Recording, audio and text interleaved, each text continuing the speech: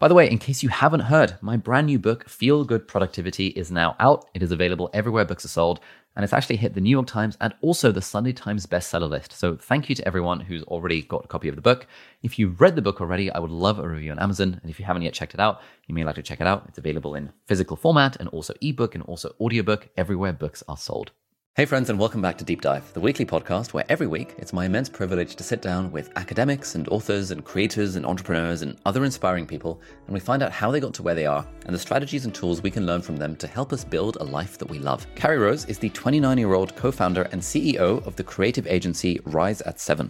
Working with some of the biggest brands in the world, including ASOS and PlayStation, the company's grown to over $9 million, and now Carrie's expanding the company to the US as well. One time I saw someone and they was like, "What are you doing?" I was, "Oh, I own my own business." And I was like, "Oh, amazing." And like, yeah, I've got an office in New York. I've got this, and like, what? Now, this conversation with Carrie completely blew my mind because she is an absolute powerhouse when it comes to sales and marketing and public relations, PR stuff in particular, and a bunch of cool things that she's learned around advertising and marketing as she's been growing her business. If we was running Misguided's marketing strategy, this is what we would do. So often we have to come up with PR ideas, social ideas, strategies of how we can convert customers better than they are currently and things like that. Carrie is also a champion for diversity and inclusion in the workplace, and she's made it a priority to create a company culture that uplifts and values all voices.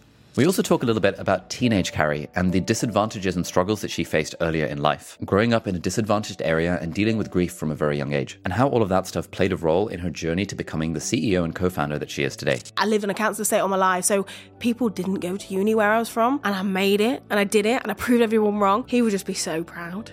So proud. Don't get me emotional. He would just be so proud. And I think it's just because he knows how resilient I am. Oh my God, why am I crying? What the hell? Now, before we get into this episode, I've got a very quick announcement, which is that I'm launching a Telegram community for the podcast. Now, I'm going to be honest. Initially, the reason for starting this podcast was quite a selfish one, in that I wanted to learn from cool and interesting people and apply their insights to my own life. And it's just generally easier to hang out with people if you invite them onto your podcast rather than if you just want to have a chat with them. But over the last 18 months of running this podcast, it's grown ridiculously fast. And actually, we've had so many messages and YouTube comments and emails and Instagram DMs and stuff from people talking about how much value that you guys have gotten from the episodes as well. And so we're planning to change direction a little bit in that instead of me just treating these conversations as a personal therapy session with the guests, which we might still do a little bit of, I actually want to learn more about you guys who are listening to the podcast or watching the podcast and understand what are the things that you would like to see from the podcast. And I really want to better understand what challenges you're going through, what struggles you're going through, so that we can then kind of tailor the guests and tailor the questions to that. So that's why we're starting up this completely free Telegram community. If you hit the link in the show notes or in the video description, wherever you're watching or listening to this, you'll be able to sign up completely for free. It's always going to be free. You will never have to pay a penny. The group is called the Deep Divers, which I think is kind of funny, and is basically a group where I'll be posting some of the behind the scenes stuff from the podcast, but also as we get new guests coming on, I'll be asking in that group if you guys have any specific questions for the guest, so that can help inform the direction of the interview. I'm also going to be posting a few polls and questionnaires and surveys in that group, so if you're interested in kind of sharing more about you and about your life, then you can do it through that group, and then again, that'll just help us figure out how do we best make this podcast as value add for you guys as possible. And we're also going to be using the Telegram group to give away some freebies, like for example, often authors on the podcast will come and they'll gift us like 50 of their books, for example. I don't need 50 copies of an author's book, but it's the sort of thing that we can absolutely send to people around the world completely for free. Anyway, if that sounds good and you'd like to join the community, then do hit the link in the podcast show notes or in the video description, wherever you're seeing this or listening to this. And now let's get on with the episode.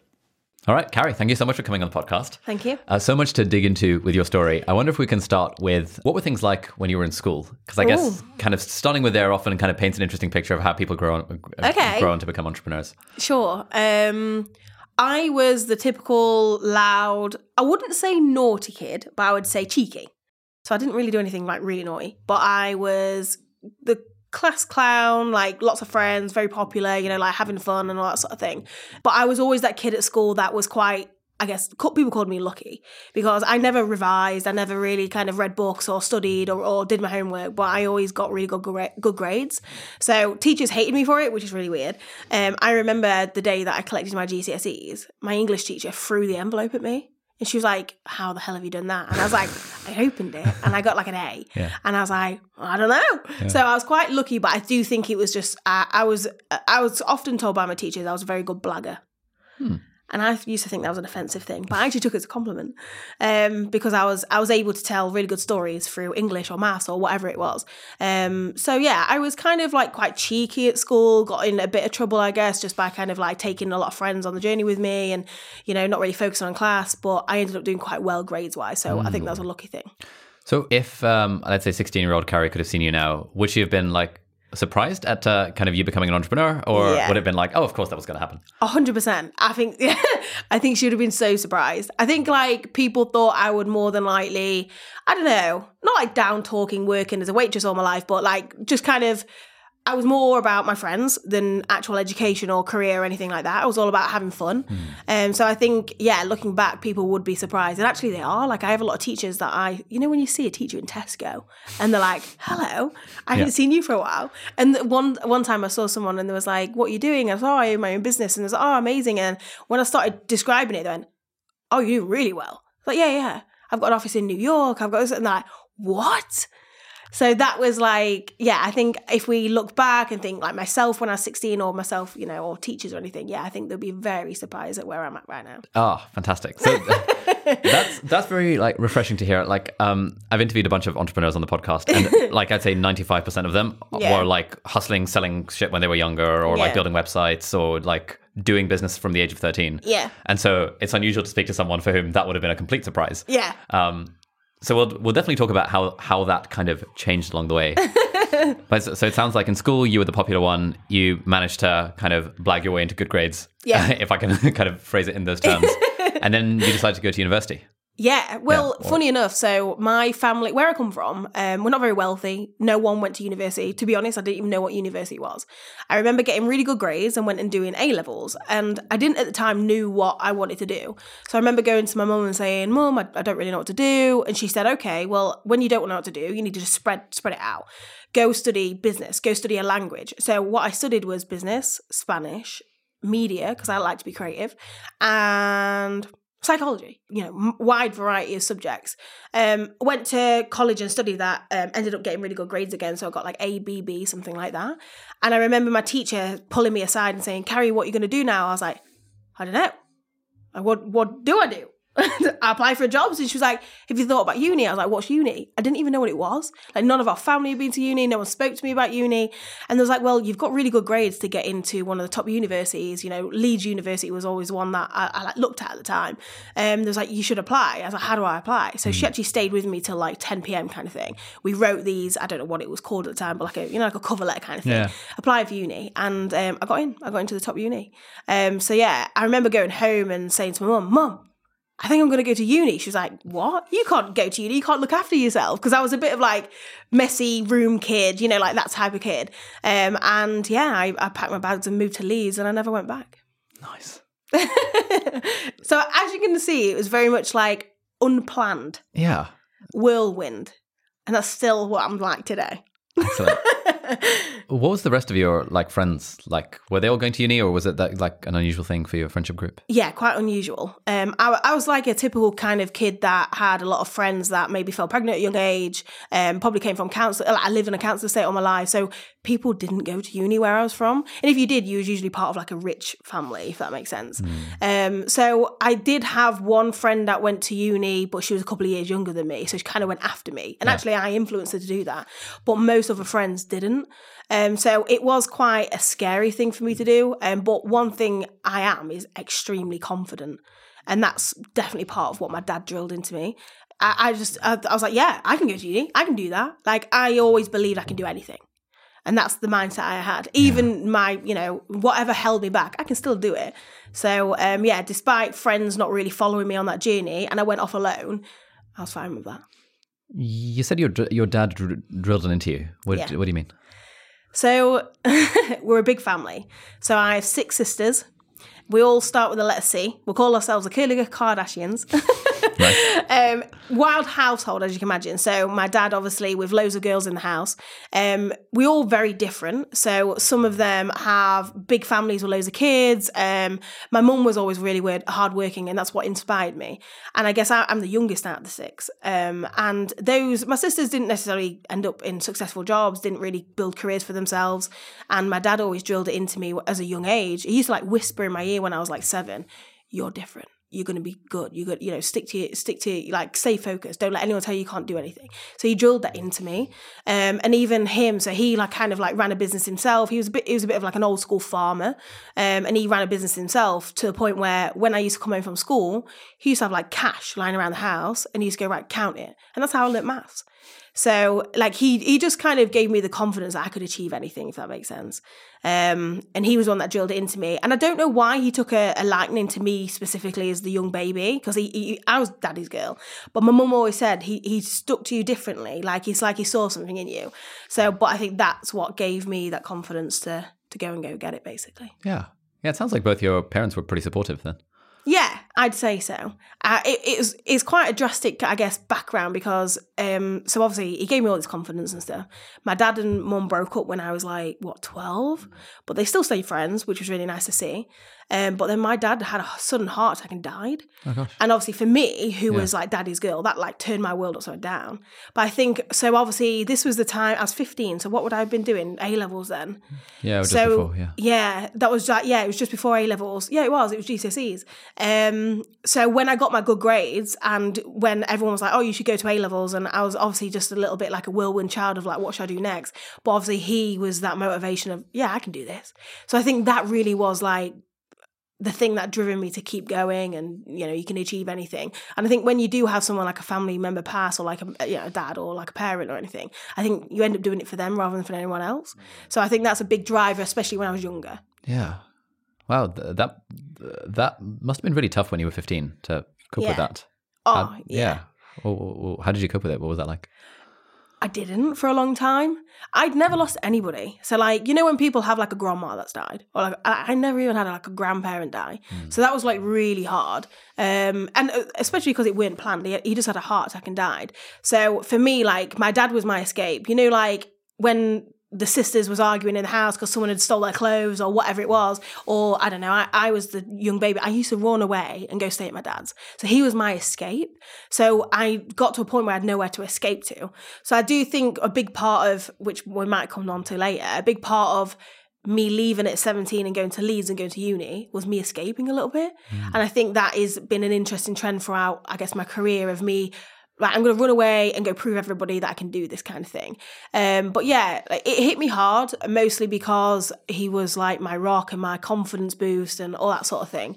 But I do think it was a big part that it was like a door opened and said, go, run through it, in a way. Wow.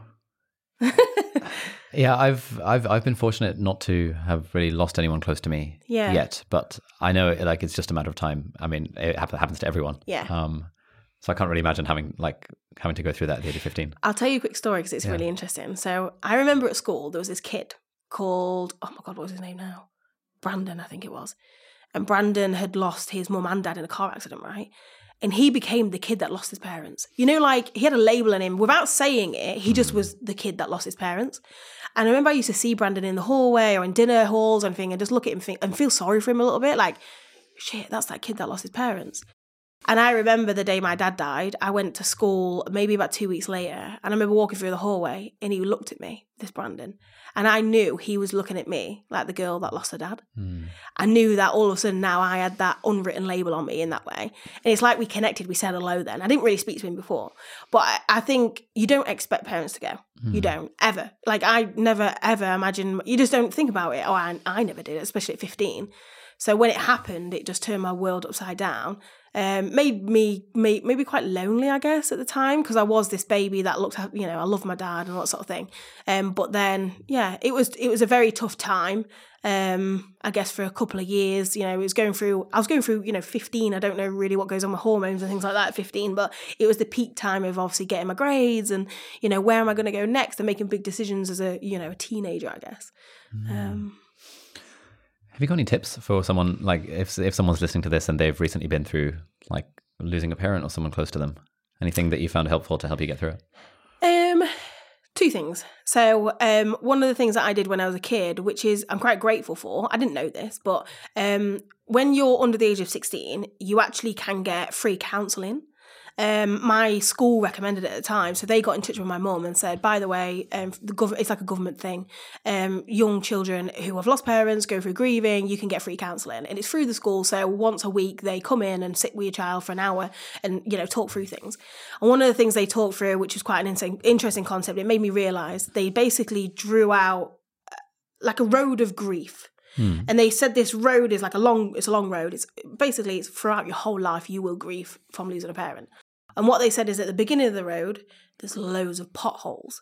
And these potholes are really deep to the point where, when you drive over a pothole, it like stumbles you a little bit, but then you keep going. Well, these potholes, sometimes you drive over it and you fall in it and you don't come out for months. And that's what my counsellor taught me. Like, you are going to fall in some of these potholes and you might be there for a week, you might be there for 2 months, 6 months, whatever it is. But as you get on across this road, these potholes get shorter and shorter, and they get less. So it just becomes easier. They stop tripping you up as much. And that's what grief is. It's not like you're moving on, but it just gets easier, it just gets better. And that's one thing that I try to visualise with people that have lost parents, or at least lost people close to them, because grief is one of those things that it does get easier, and at the time you feel like your world's end. But that's the first thing I'd advise. And the second thing is, this might sound silly, but write letters.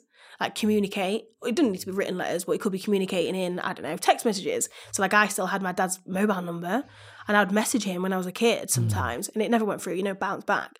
But it was kind of like I was sharing my thoughts at the time. And I think, especially like lads and boys, like, they don't necessarily communicate that sort of thing. They don't show those emotions. So I think find your own way of communicating, but then also find your own way of understanding grief.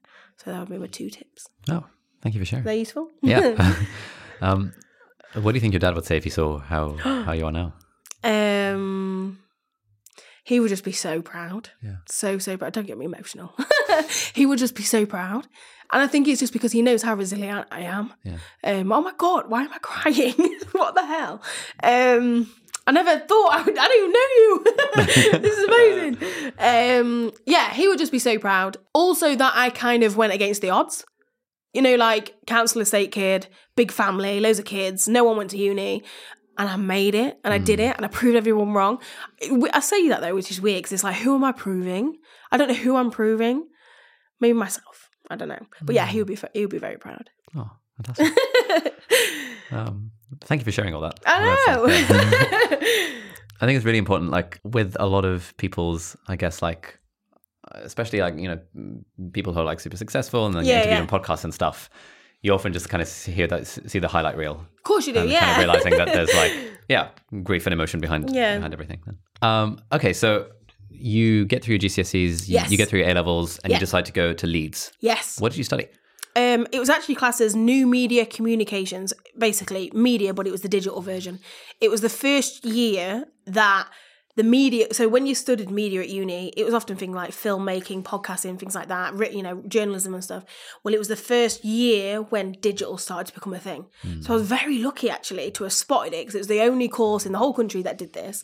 But it was new media digital channels. So I studied social media. I did things like animation, motion graphics, learned how to use new technology, learned about the internet and safety and security. I did a bit of web development. So very kind of like a technical course, which I loved, because I kind of could apply, things that I'm excited by, innovation, strategy, that sort of thing, but then also be quite creative as well. Yeah.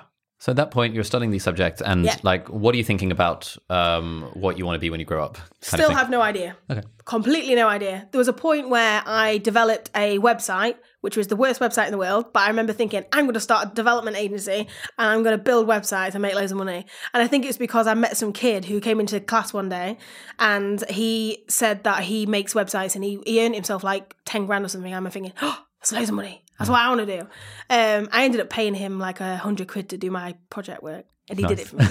And I got a really good grade. But yeah, I was still unsure at that time exactly what I wanted to do. So again, figuring it out as I went. I guess I have this motto, see where the wind blows me. And that's what I was doing at the time. Okay. So then 3 years at university? Yeah. How was that experience overall? Wild. Yeah. Oh my God, this is an interesting story, actually. So I started university and I moved into halls, as everybody does. But one of the biggest mistakes that I made is I remember thinking, I really want to live somewhere nice and make nice friends and have a nice apartment. You know, like be someone I'm not. Like I come from a council estate, but I want to live in a nice apartment in Leeds. So there was a certain uni halls that was a bit more on the higher price. And I remember thinking, that looks nice. I'll just get some jobs to be able to afford it. But that looks like the perfect place to go.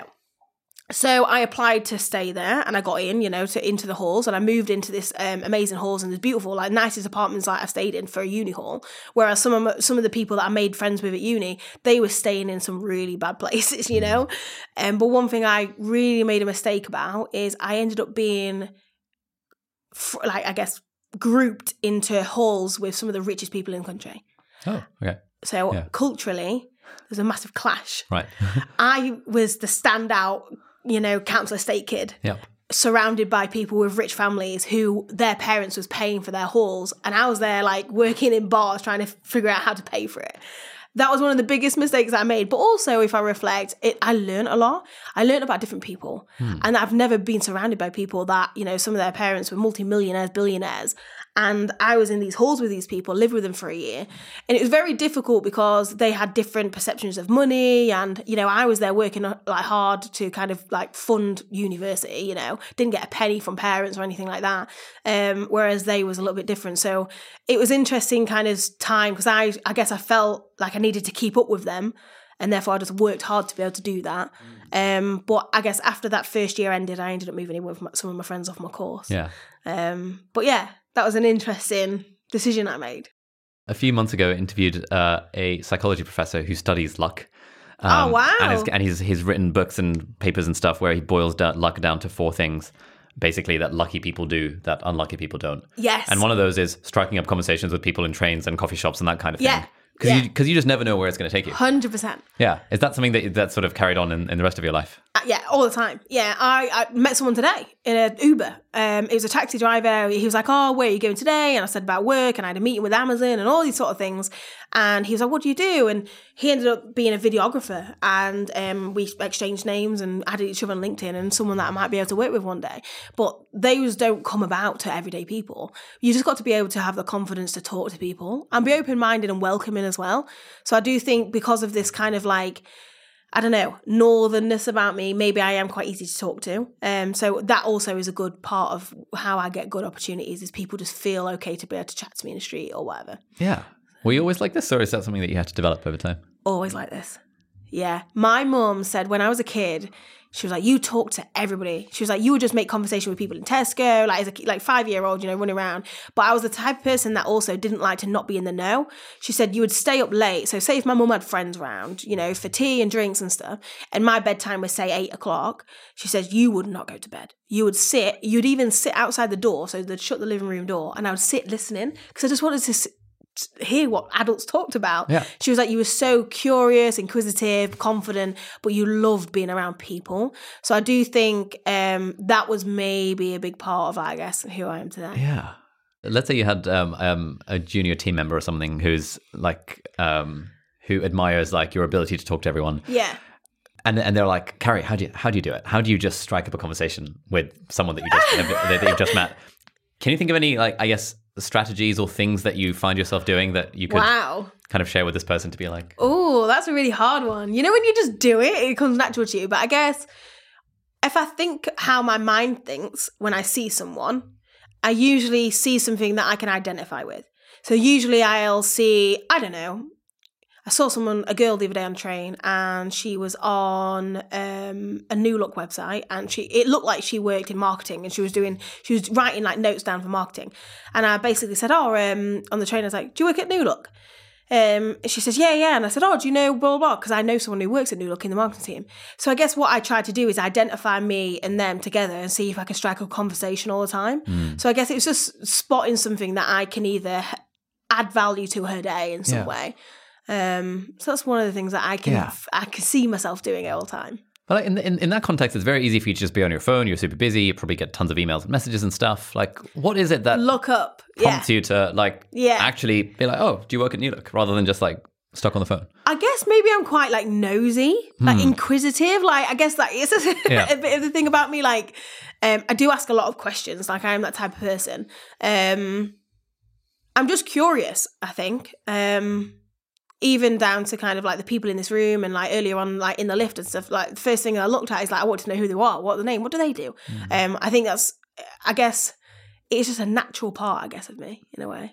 Yeah. I mean, it seems like that skill has really served you well. Yeah, I think so. On reflection now, yeah. I've realised that. Okay. So you're doing the 6-month unpaid internship sort of thing with this Google chap. Yeah. While you're still at uni? Yeah. How are you doing that? Like, what's the setup? To be fair, I think it was when it started to quieten down, in the summer period. It was like coming to the end and then it went summer, so it was during that period. So I was able to manage it absolutely fine. But I also was like, oh no, I need money to be able to afford rent. So I actually ended up working in Wetherspoons at the same time. Oh, nice. Yeah. You're working in Spoons, doing an unpaid internship at Google. Yeah. Nice. And you said that you got obsessed with search. Yes. That's a bit random. Like, random. I was looking up your agency and it's all like search-based stuff. And I've not come across that adjective before in terms of kind of marketing agencies. Yeah. Because, I mean, I know loads of agencies specialize in performance marketing, but none that specialize in search. Yeah. So, like, where did the obsession with search come from? It's a bit random. Yeah, it is, right? Oh, God. It's interesting, actually. I think it was because one thing I learned is when with the Google 360 guy, he basically said if businesses do the video, like add video to their website of, their 360 view of their cafe, Google then puts them up on listings when it comes to local search. So if you was to look for say if you're looking for a certain cafe in London, their chances of getting high up on Google is bigger because they have this video content. So I was like, what? So you can actually influence what comes up on Google? And he was like, yeah. And I was like, that for me is a money-making way. And I was just obsessed with it in that way. So I remember there was a module that you didn't have to take at uni, but I decided to take it, like an extra module. It was for SEO. And SEO didn't understand what it meant, but it meant search engine optimization. And essentially what they did is years ago, they taught you how to actually get websites to rank high on Google by doing... They call it black hat stuff. So black hat is things you shouldn't really be doing to manipulate Google. And it was things like write a load of keywords in white text on a white background so Google can see it and thinks like you're talking about certain content when actually users can't see it. So I learned about all these different clever ways of manipulating Google. And then that's when I become really obsessed with, how is people actually doing it the right way? And that's when I started to look into actual jobs of this. I was like, I'm going to teach myself, I guess. How did you clock that this was, I can make money doing this? I think because it was new. I think it was because it excited me that nobody else was doing it. I think that's probably something that will come up in this conversation even more is like I always spotted what everybody else weren't doing. So if somebody else was doing it, I'm like, I'm not bothered then. I want to do something that nobody else is doing. And that's really what set me out to be like unique. So I think at that time, not many people was talking about search engine optimization, but you could just see the budgets was getting bigger and bigger. So can you remember that content job that I wrote, started to get where I wrote about horses, that I realized that was an SEO job. So I was writing content for websites to get them higher rankings for certain horse content. Yeah. And I was like, wait, there's money in this. Yeah. And I was like, wait, and actually people aren't that good at it. Like they're doing basic stuff really. So yeah, I kind of started to teach myself in my bedroom, watching YouTube videos, reading books and Twitter and all that sort of thing. And I just kind of put myself out there to learn as much as possible about this new thing that no one else knew about. All right, we're just going to take a quick break from the podcast to introduce our sponsor, which is Huel. Now, this is very exciting because I've actually been a paying customer of Huel since 2017. I started eating Huel in my 5th year of medical school, and I've been using Huel regularly ever since because, I like to be productive. My calendar is full with a lot of things, and often I don't have the time or don't make the time to have a particularly healthy breakfast or a particularly healthy lunch. And Huel is fantastic for those occasions because it's 400 calories. They've got tons and tons of different flavors. My favorite flavor is salted caramel because for that you get 400 calories. You also get 40 grams of protein. Super hard to get enough protein in my diet these days, especially with trying to get hench and working out. Huel just makes sure that I get at least those 40 grams in the 400 calories. And it's got 26 different vitamins and minerals, which really helps with the whole healthy, balanced diet thing as well. Now, I don't use Huel with every meal. I wouldn't recommend using it with every meal, but in those occasions where you find yourself reaching for a very unhealthy snack or about to order a really unhealthy takeaway, it's just absolutely fantastic for being able to have the option. Now, I use the Huel Black Edition in the mornings. It's very nice. I put 2 scoops of powder into my little blender type thing. I add water, sometimes a bit of milk, and that gives me what I need. But also for lunch, I like using the Huel Hot and Savory product that they've got,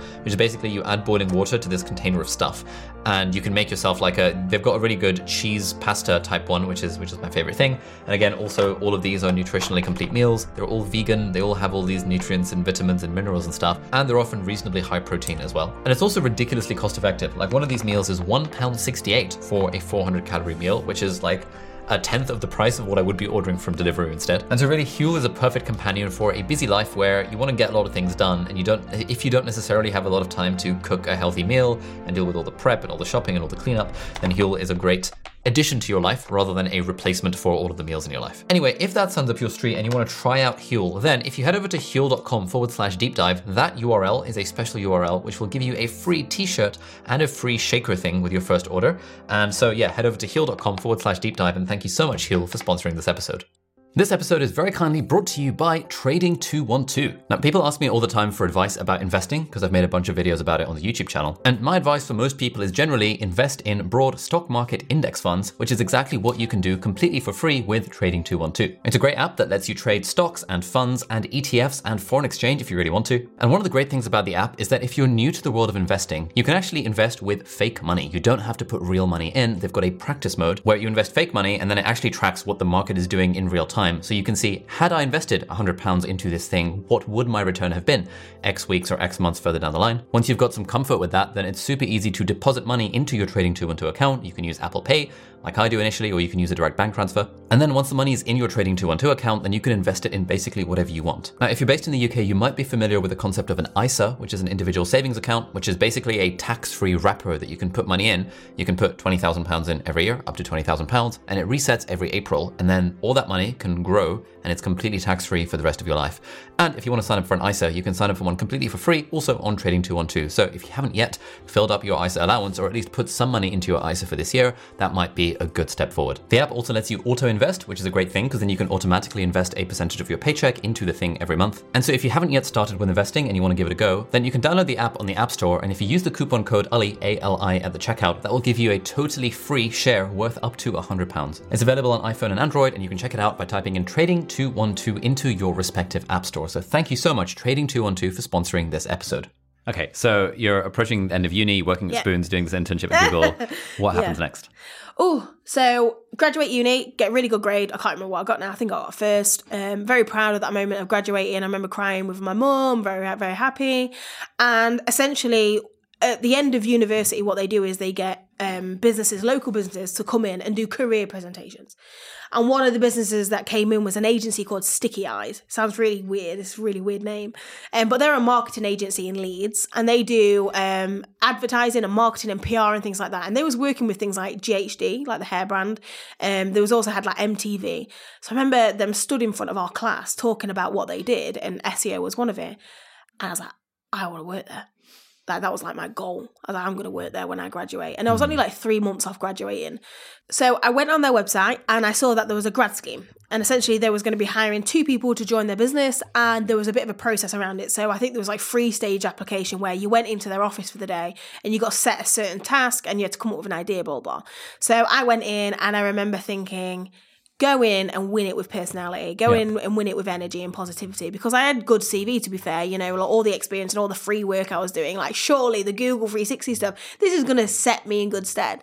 So I went to the grad day to go and like try win that job. And yeah, I won it. So I got the job, worked there. I was meant to be working there full time, but I actually ended up getting made redundant after 3 months. I know. So while I was there, though, the good thing is, I learned so much. I remember I was put on GHD, and they told me to go and PR some new product launches. And I was like, what do I do? They was like, you need to write press releases, and they taught me how to write press release and all that sort of thing. And then they said, you need to call up journalists and build relationships. And that was the first time that I ever I was like, what do I do when I ring a journalist? I was petrified. I remember the moment that I first rang a journalist. And it was one of the first journalists that I rang was someone at Vogue. And that was the toughest. They literally hung up and was like, no, go away. I was like, oh. And they was like, no, you got to keep going. I was like, okay, well, who do I ring next? And they was like, right. So I learned how to kind of resilience again of like getting told no and keep going. So I ended up calling The Sun, one day about this product launch. And luckily, this girl called Ellie answered the phone. She was like, "Hi, I'm Ellie. She was the beauty editor at the time of The Sun." I was like, "Hi, Ellie." I was like, "Basically, I've got this product about to be launched. It's for GHD. It's the new, it was when, like copper gold was like a new trend. Yeah. And it was like, they had the copper gold hair straighteners. I was like, "We're just about to launch it. I would love to send you a pair." She went, "Funny enough," she went, "I'm a hairdresser in my spare time." I went, "Well, that's lucky." Again, a bit of luck. And she said this weekend, it was, I think it might have been Glastonbury or Leeds Fest or one of those, basically. And she said, "I am actually doing Ellie Goulding's hair this weekend. I will use, if you can get me by tomorrow morning, I'll use the straighteners and I'll write a piece in The Sun about it." I remember thinking, and I hung up. I was like, went to my boss. I ran to her and I was like, "You're never going to guess what? I've just rang a journalist at The Sun." She was like, "Can you move aside? We need to cover this now." And I remember thinking, ooh, that's obviously because I've done some good work. But I remember feeling a bit like, oh, they've taken that off me. Like, that was a really good opportunity. It landed in The Sun. It did really, really well. So, and they sold out of GHDs at the time as well. So it was really, really nice PR. And we ended up doing more press coverage and stuff. So I guess that was when I first started to learn what is PR, how to get brand mentions, how to get links back to websites, and that's how we can improve SEO and stuff. Mm-hmm. So yeah, that was my early stages of learning how to do what we do. Question. So let's say someone's listening to this and they're like, I want to launch my, I don't know, product that, I don't know, squeezy handheld bidet for the toilet or something like that. And they're like, but I haven't got an audience. I don't have a YouTube channel. I don't have a podcast. Like, can I get a placement in like The Sun? Like, is that possible for normal people to do? It is. I guess. How'd you do it? So the best way to describe it is you've got to create a story. So a lot of people listening to me then will probably say, "Yeah, but it's GHD. That's easy to get in The Sun. People love GHD. It's a big brand already." So I guess we work with a lot of startup brands as well. And the biggest thing that I teach a lot of, so we have a team of 50 odd PRs now. And what I teach them is you just got to create a story that people will be interested in. It might be something funny, reactive, creative. Like I'm trying to come up with an idea around this B-Day thing or whatever. But you basically got to come up with something that people will find either useful, engaging, funny, or resourceful. So it could be like a data-led piece or something that positions you as an expert, but that's how you get PR. So yeah, I've worked with lots of like brands, everything from finance, which might sound boring, travel, cars, all that sort of thing. And mostly you just have to take the product, the service, and create a story out of it that people actually care about. And that might sound like, okay, well, how do I create a story?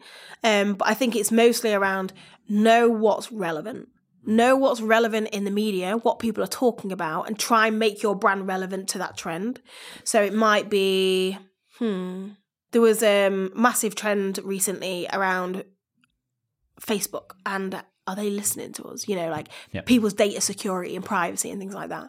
And we had a technology client that basically looked into data security and clouding. So essentially what we did is we did a study to look at how much data does Facebook have on us versus Twitter versus Instagram versus TikTok.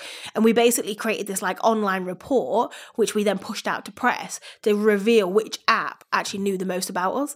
And we ranked them, across all these different apps around the world. And that's how we got press coverage for our brand. So it's an idea of like, okay, well, the thing that was big at the time was our Facebook listening to us. And we then turned that into a campaign story, positioned our client as an expert and able to get, mass press coverage as a result of it. Nice. Okay, so it's not about this client has just released a new cloud security data infrastructure, like no one gives a fuck. No one cares. But if you turn it into something, a compelling piece of content. 100%. And a lot of traditional PRs might say, you need to build relationships and that's how you're going to get the press coverage of your product. But I'm like, no, people will not cover that. They don't care. Like even when we work with some of the sexiest brands, like fashion brands and beauty brands, and they'll might do a big collection with the Kardashians, or it might even be another celebrity face or anything like that. They still don't care about that. How can you make it relevant to me? Because what they need is traffic. They need social shares. No one really cares that, Khloe Kardashian has done another range with another fashion brand.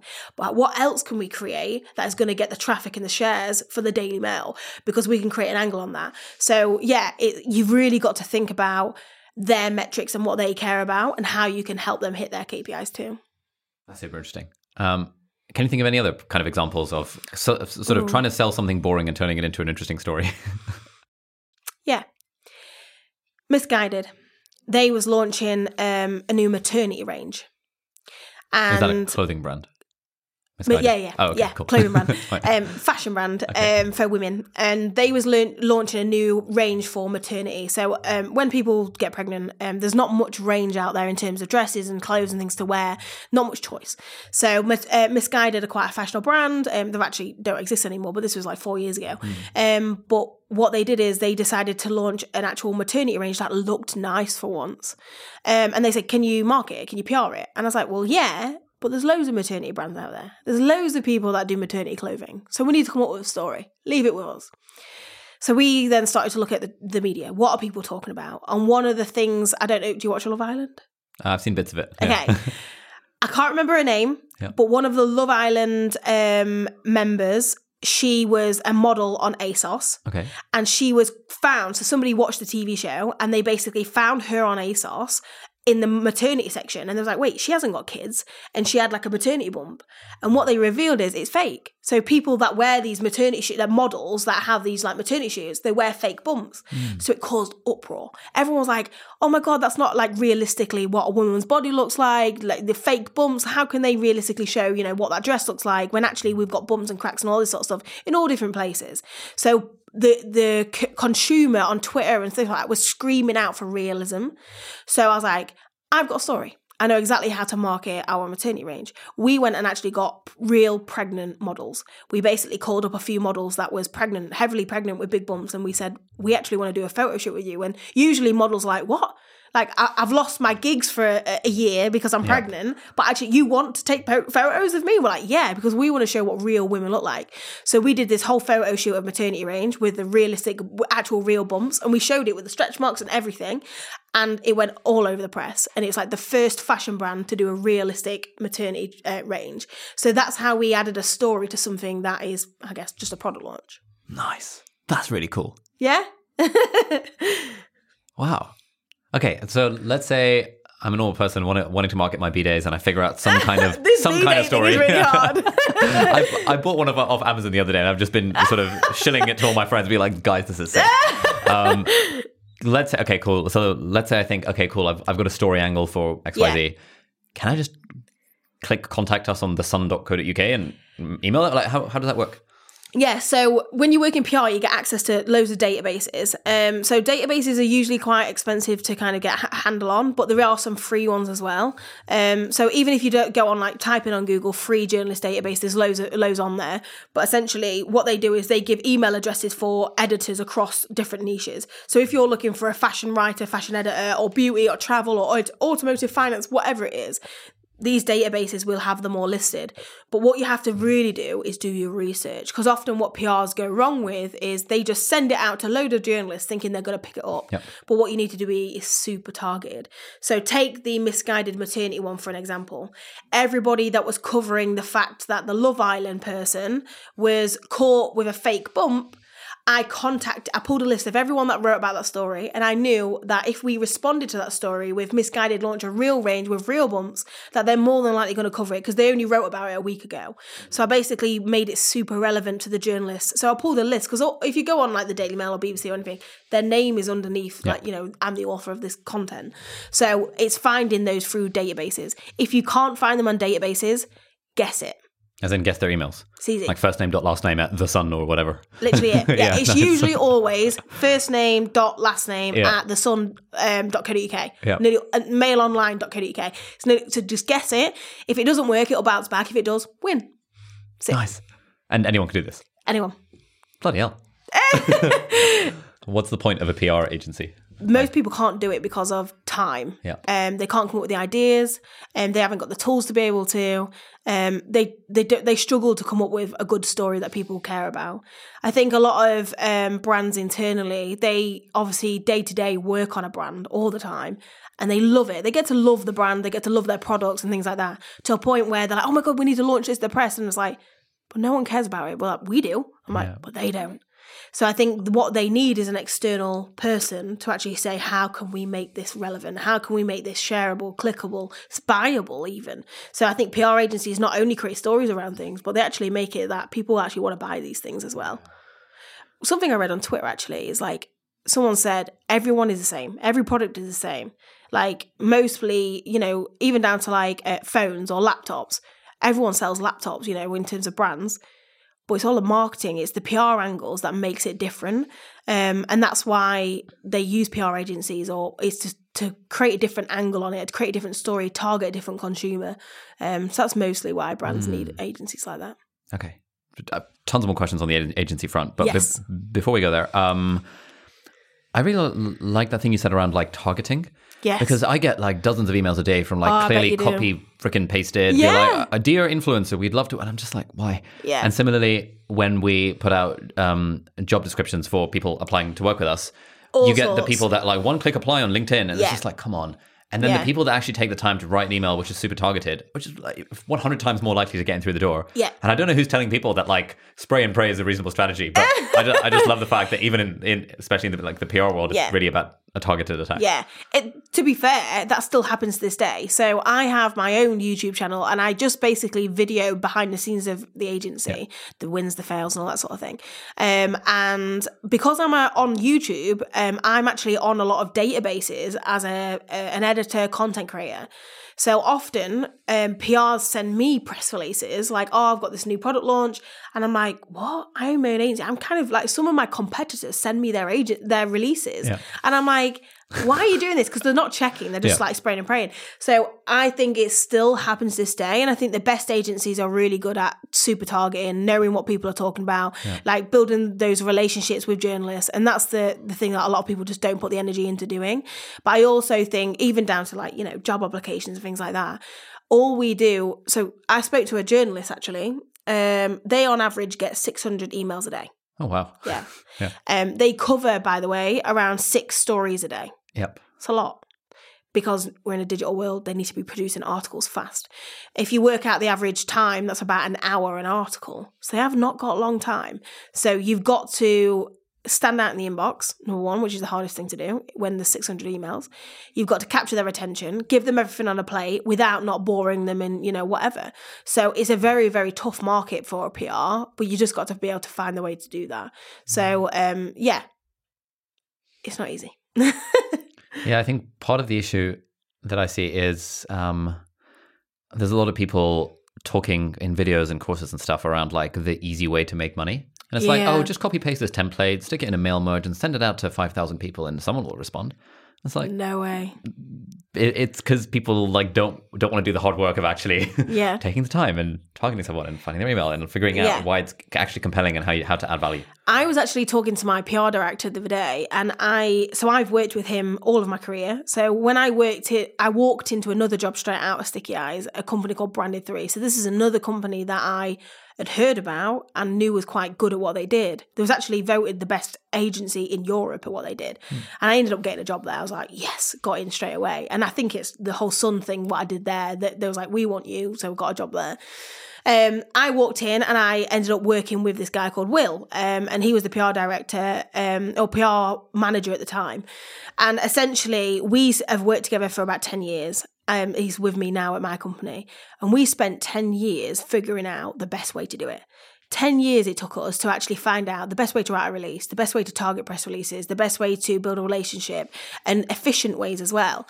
And now, so obviously I'm building my own business and I'm hiring people 24/7 to the point where I have people joining the business and within 2 weeks, they're delivering like industry leading results in 2 weeks. And these are like 21-year-olds, and people are like, how the hell are they like learning how to do that?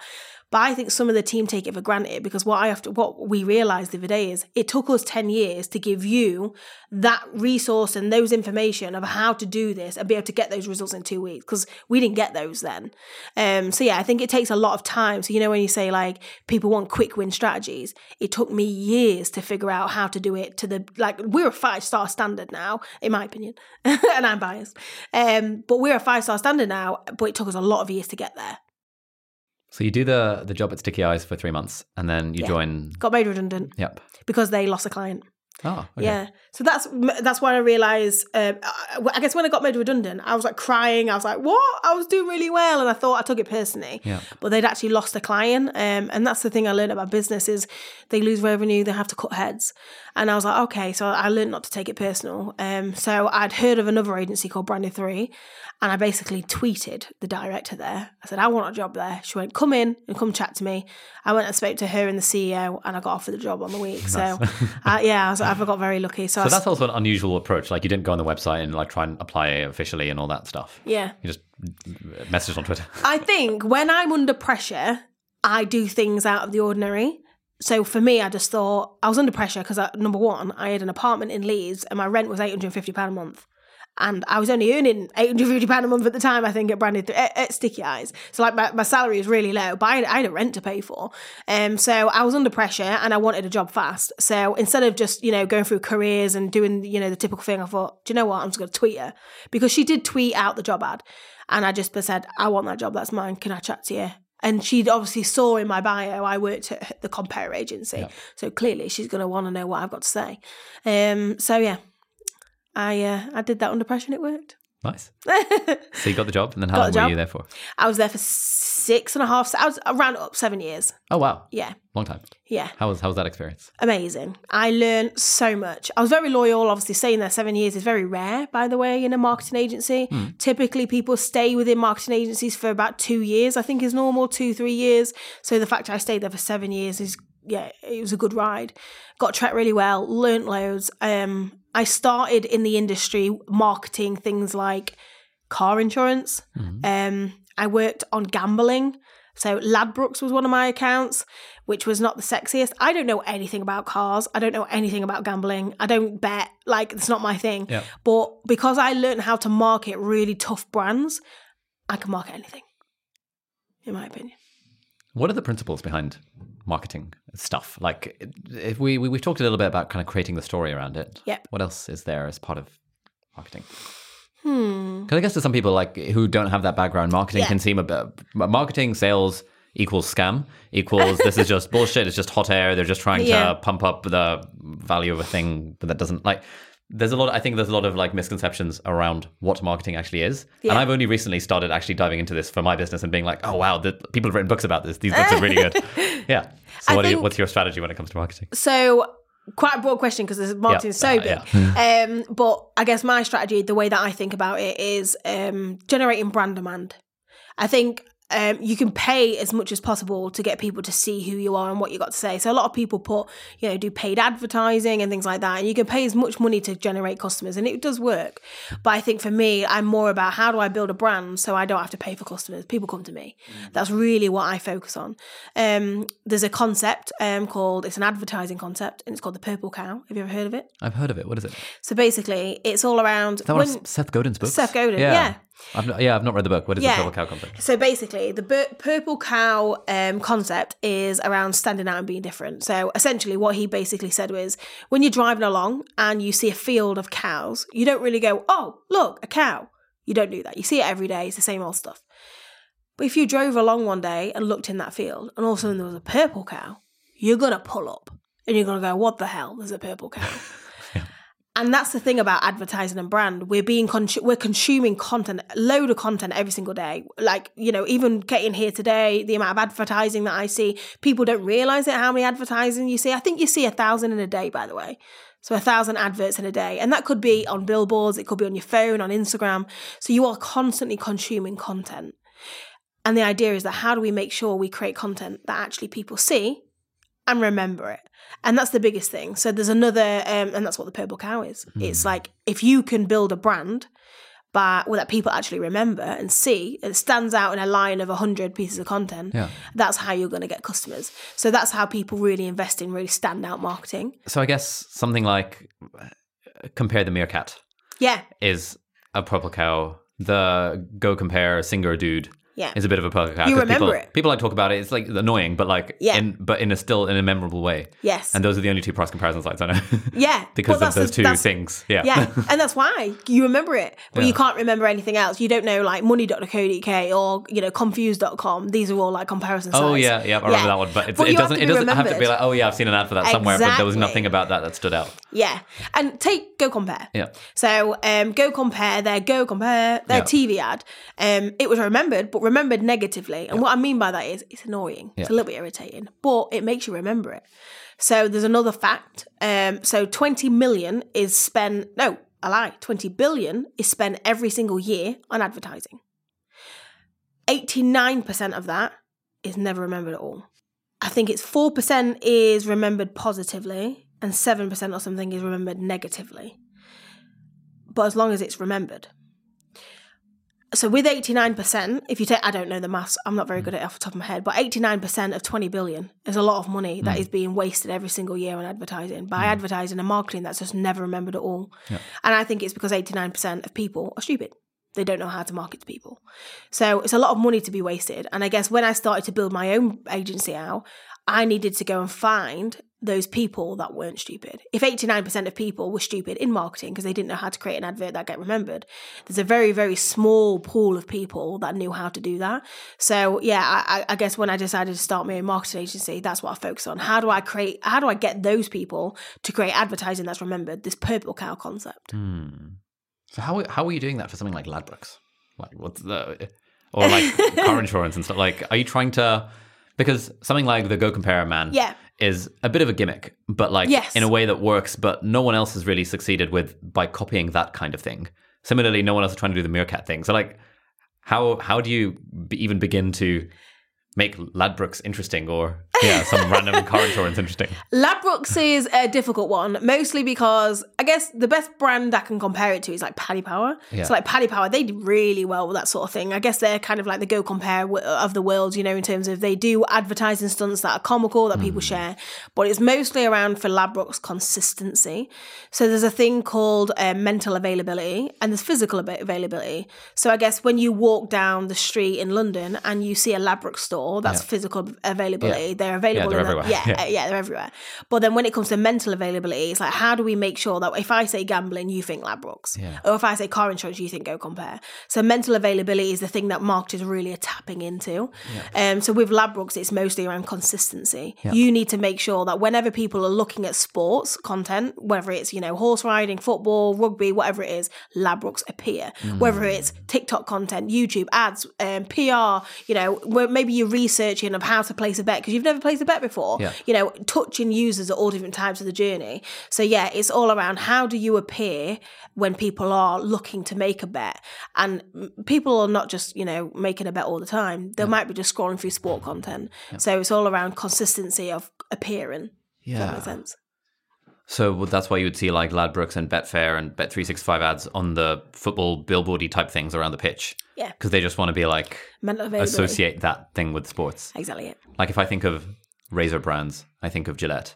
Yeah. And I know that Wilkinson Sword exists, but like, I'm never going to buy one. Like, it's just like, obviously Gillette is like the good one. Even though, and then you get ads like Dollar Shave Club. Yeah. That would be like, hey, just one blade, that's all you need. And they would then use that to counter the huge advantage that Gillette have. Yeah. Here's something for you. Yeah. I saw it actually the other day.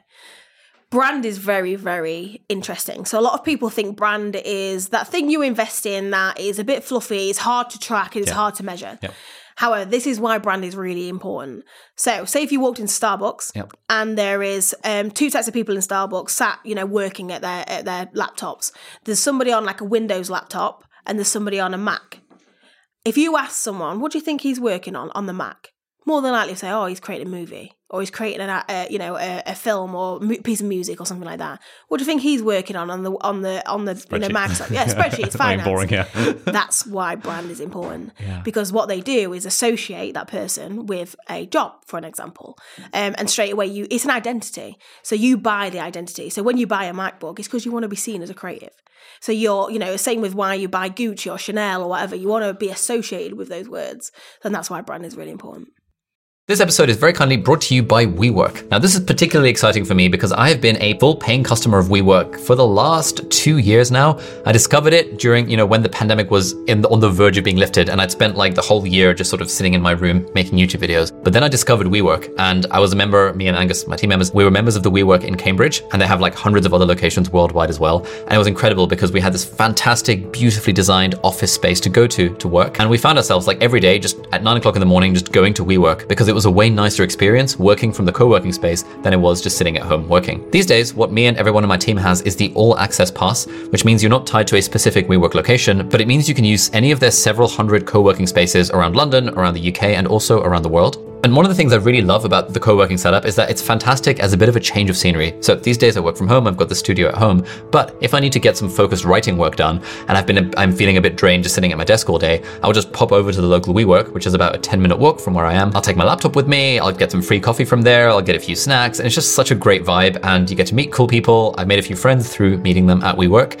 and it's just really nice being in an environment, almost like a library, but kind of nicer because there's like a little bit of soft music in the background, and there's other kind of startup bros and creators and stuff in there as well. And it's just my absolute favorite co-working space of all time. It's super easy to book a desk or book a conference room using the app, and it's a great place to meet up with team members if you're going to collaborate and you all live in different places. They've got unlimited tea and coffee and herbal teas and drinks on tap, and they've got soundproof booths in which to take Zoom calls and meetings. Anyway, if you're looking for a co-working space for you or your team, then I'd 100% recommend WeWork. Like I said, I've been a paying customer for theirs for the last 2 years, which is why it's particularly exciting that they're now sponsoring this episode. And if you want to get 50% off your first booking, then do head over to we.co/Ali, and you can use the coupon code Ali at checkout, ALI, to get 50% off your first booking. So thank you so much, WeWork, for sponsoring this episode. So you're working at this agency for 7 years, you're learning a lot of stuff along the way. Yes. Trying to make these kind of somewhat boring clients or accounts in fun. In a nice way. Yeah. Okay. So then what happens next? How do you decide that you want to do your own thing? So, a couple of things happened. So I was progressing quite fast. I was one of the top performers in the team. Really, really loved it. Like really, really happy. But what I ended up starting to do is getting some. I actually ran a campaign once that went viral, and it kind of put my name on the radar across the marketing industry. So much that I had Money Supermarket one day ring up the agency to say they wanted to work with us, the agency that I worked at. And they want the ginger hair girl on the account. So it kind of made me famous a little bit. But what that ended up resulting in is I had a lot of freelance offers. So people was like, oh, do you want to do some work on the side? And I was like, yeah. I'll do some work on the side. Nice. So I started to do some work on the side for a couple of brands, and it was nothing kind of too crazy, just like, bits and bobs here and there. But I ended up starting to earn more money doing that than freelance. So you remember Will, who I mentioned, he ended up becoming one of my bestest friends. And I basically said to Will, hey, I'm getting that much freelance work. Do you want to half it with me? You get half, I get half, and we'll work on this together and earn some side money. And it paid for things like holidays and nice handbags, It was just kind of like a side hustle, I guess. Yeah. But what I realised is I was very, very good at what I did, and I was becoming a lot more in demand. But what I also saw at the time, so the agency that I was currently at, Branded 3, they actually sold. So they sold to a bigger company called Edit. We got merged in. And then some of the competitor agencies in the industry also got sold and merged in. And essentially, there was not really a leader anymore. There was not really anybody that led the market because Branded 3 was the most famous, but they'd sold and people started to leave.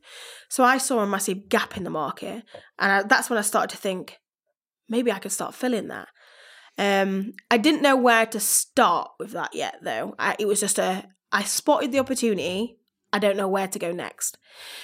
Funny enough, I was in work one day and Will said to me, Carrie, I was still the same kid, like I was at school, like chatty and giggling, all that sort of stuff. And he said, you should get on TV. You should apply for something like Big Brother or The Apprentice. So one night I went home and I'd had a few glasses of wine with my friends and basically I applied for The Apprentice. And I didn't think anything of it. I actually forgot about it. I went to bed. And then the next morning, I woke up to an email from The Apprentice saying, thank you for your application. We'd actually like you to push you through to the first round. You need to come to London on Monday. And I was like, whoa. I was like, what happens? What do I do? What do I wear? I remember going shopping. I was like, what do I need? And they said, you need to create a business plan, like rapid. So I had like 2 days to create a business plan. So obviously I already kind of knew what I did. I was like, right, use what I'm good at. Second thing is I spotted a gap in the market. Let's expand on that. What is the opportunity for me? And then I started to think about products and price and, what I've learned, I guess, from building, 7 years of my career. So I started putting a business plan together. And one of the directors at the agency I worked at, Branded 3, he was very kind of like good friends with me, and he was very supportive of me, like often like giving me good like life advice and career advice. So I ended up messaging him saying, I've got a bit of a secret. I've applied for The Apprentice and I've got through to the first round. It's nothing serious yet because, by the way, 40,000 people applied that year. So there's a lot of people. So I had no idea where it was going to go. So I just said, can you help me put this business plan together? So he said, yeah, sure. And he sent me a few notes and he said, right, what have you done so far? And I sent it over and we built it out basically.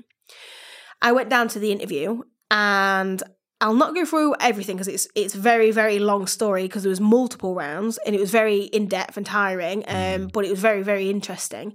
But there was one point where, so I remember going down to the audition and there was lines and lines of thousands of people. And what they did is they put you into categories of 20 people. They put you in a room, they lined you up, and they basically said one person out of you 20 is going through that door and the 19 others are going through that door. And it's up to you guys who goes through. It was brutal. Extremely brutal. So I remember they put me in this group of 20 people and they put you in a room and you spent about half an hour in the room before you went into another room to actually do like whatever was in that room. No one knew what was in that room. So I was listening to conversations and people saying, oh, I already run a business. And I was like, shit, I don't run a business. Like, and someone was like, oh yeah, I'm already making millions. And I'm like, oh, like I don't do any of this yet. I don't make millions yet. I've just got an idea. So we got put into this room and they lined us up, all 20 of us. And on the floor, we all had a number, but there was all mismatched. So it might be like 1, 11, 13, 21, that sort of thing. And I had number 9. And they basically said, right, number 3, can you step forward? You've got, I think it was 15 seconds to say why you should go through that door. So people are like, well, I saved a life and I've done this and I've made money. And then it's like, right, step back. And I was like, whoa, this is brutal. You didn't have long at all to prove why you should go through that door. Like number 11. So number 11 stepped forward. And then number 19. And then I remember I was like maybe like the 5th person that they said. And they said, right, number 6. And no one stepped forward. I was like looking, I was like, where's number 6? And I looked and I had number 6. But because I actually had I had number 9. Because it was upside down, it looked like a 9. So straight away people started laughing. And I was like, oh no. And I went bright red because I was embarrassed then because I was like, oh, I thought I was number 9. And then anyway, so I was like, this is where I started to get under pressure. And I know I work well in pressure. And I stood forward. I can't even remember what I said, but I nailed it. And they went, okay, step back. I think I don't know, I made myself I thought to myself, if I'm in that room, I need to stand out personality-wise than anything else. My business idea is good enough and I'll figure that out later on. But the thing I need to do is stand out. And I went in there and kind of really showed my personality. I didn't even brag. I didn't need to sit and talk about my success. I just went in with my personality. And long story short, they went through all of the 20 people and they said, right, number 6, can you step forward? And I stepped forward. They went, you're going through that door. Everyone else goes home. And what happens is I went through the door and you're in a lift and you go up the lift and there's 7 floors and there's another 7, like second round, third round, and there was 7. Wow. Oh, it was brutal. Yeah. So I got through to the final round, got invited back. We did TV, the intro to camera, like, hi, I'm Carrie. Yeah. I did all of that. I then met the financial team, went through my business plan, and they actually told me to go get private investment. So this was like whilst I was still at Branded 3, and I didn't tell anybody. I only told the director, and he kept it quiet. He was like a good friend, so he kept it like quiet as a secret. So I went back and I said, I haven't got on the show, but they've told me to go get private investment. And somebody who had followed the process of The Apprentice basically offered me some money, not massive money, but enough money to go and start. So I basically said, that's it. That's my door open, step through it. And I did. And I went from there. Sick. Yeah. That's so cool. Okay, so you present the business plan to these apprentice guys. They say you should get private investment. Yes. Why do you need investment? Why not bootstrap and just go profitable from day one kind of thing? Yeah, I could have done. I guess the investment, what it gave me is the confidence to go and figure it out. Because if it didn't work, no matter. Like, I don't need to, like, yeah, they owned a certain percentage of the company, a small percentage, but I didn't need to pay that back in that way. So I guess it was more of like, okay, if I could get a bit of a buffer, a bit of a pillow to land on if things don't go okay, then that's absolutely fine. So it gave me the confidence that I had a bit of money in the bank. don't look back. And I think a lot of business owners, when they launch, they're constantly looking back at their bank account. Can I afford this? And I didn't look once. Fun fact, which I shouldn't really admit, but I didn't look at the bank account once for the first year. I didn't even know my login. Nice. Yeah, I know. But that was a good thing because I didn't look at whether I could afford it or not, which is crazy, like a crazy statement to make.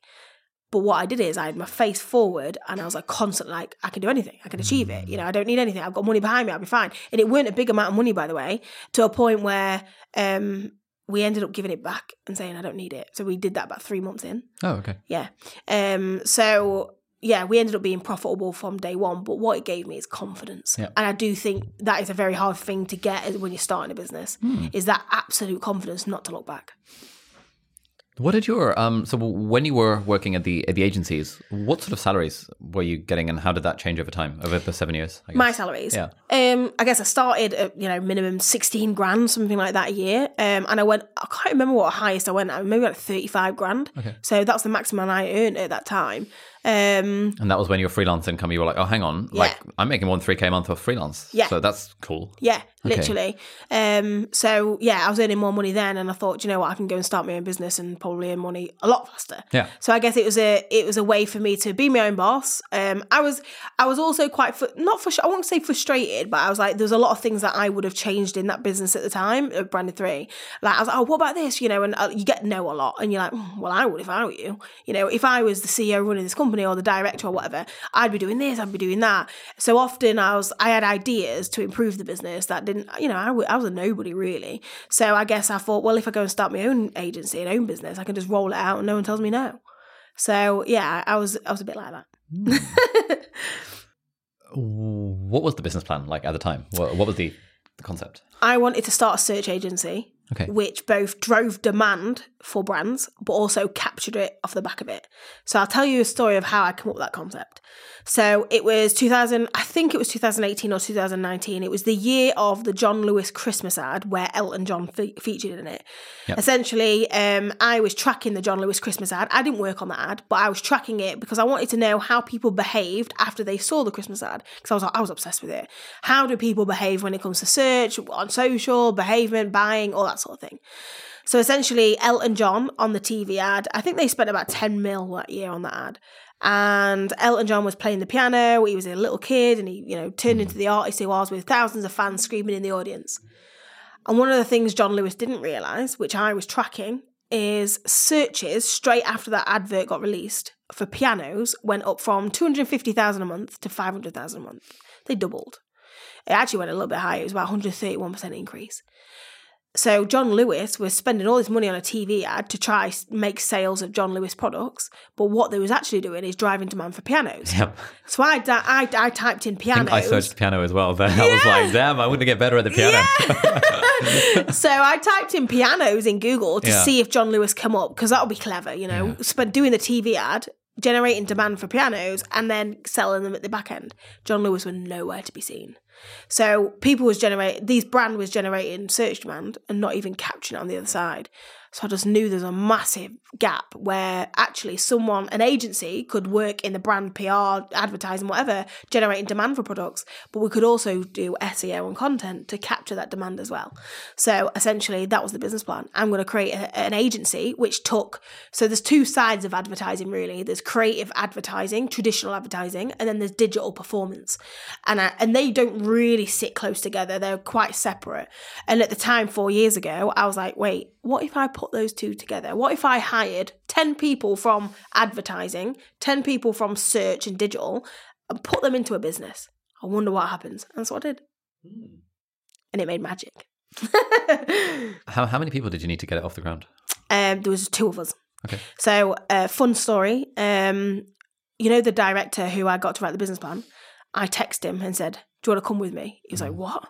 He actually just found out his wife was pregnant. Massive risk for him. I need the money. This guy was a director. He's on 6-figure salary already, and I weren't. So I was like, well, I was a lot more free and risk-free and all that sort of thing. Whereas he had a lot to lose. So at first he turned me down and declined it. And then 2 weeks later, he actually called me back up and said, that offer, does it still stand? Let's do it. there was a few reasons why he decided to change his mind. I think it was like changing the market, probably a few late night conversations with himself, like motivating, can he do it, can he not? So yeah, he decided to join. And we launched the business within 2 weeks of basically creating the business plan and then launched it to the market, basically. How did you launch it? At the time, we did a big post on social media so obviously he was a director at the agency and I was just, a normal creative person.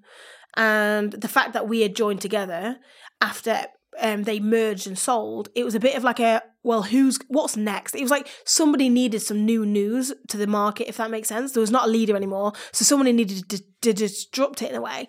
So we basically did like a social media strategy where we did this big announcement on social media that me and him had joined forces to create an agency that no one's actually done before, brought advertising together and search together. Another thing we did, it's actually on the day, so this is very, very ballsy. So the agency that we worked at, Brand 3, they owned an event called Search Leads, and it was basically like a conference. So every year they have people stood on stage teaching people how to do SEO and content. So that year was, I think myself and my co-founder was talking on stage that day. Well, when they heard that we was leaving to start our own agency, we thought they would take us off the lineup because obviously there was like, wait, this is kind of a competitor. We can't have them speaking at our conference. But the CEO was like, they're only a small agency, 2 of you. So I think it's fine. We'll still have them talk. But we saw that as an opportunity. So Stephen was my co-founder. He was the first person to open the conference. And usually we open the conference with a, hi, welcome to Search Leads. This is Brand 3's conference, blah, blah. But he opened it with, so my business is called Rise at 7, and he opened it with a Rise at 7 logo. And that, ballsy. Very ballsy. Yeah. I was like, yikes. I was not ready for that. That was not my idea. But it was the best thing we did. It was very ballsy. Probably lost a few friends out of that through the last job. I remember him saying that he was going to do that. And I was like, oh, really? I was like, oh, I'm nervous. I was petrified. I remember I was like in the audience because I knew I had a talk later on in the day. And I was like, really? You're going to do that? He was like, purple cow, you're going to have to stand out. You got to take risks sometimes. And so, yeah, he stood on that stage and he introduced Rise at 7, and it was a very, very ballsy move. But what that meant was we got 4,000 people follow us overnight on Twitter because people was in the audience. This conference, bear in mind, was a few thousand people big, and people was like, oh my God, really ballsy move. And what it showed is we were ready to disrupt, and that's what the market needed at the time. So I think we had to do that. We had to do something big. Nice. Okay, that's cool. Yeah. So you launched this thing within 2 weeks of making the business plan. Yes. And presumably you start getting clients from day one? Yeah, we got a couple of clients, and these are very small clients that probably no one's ever heard of.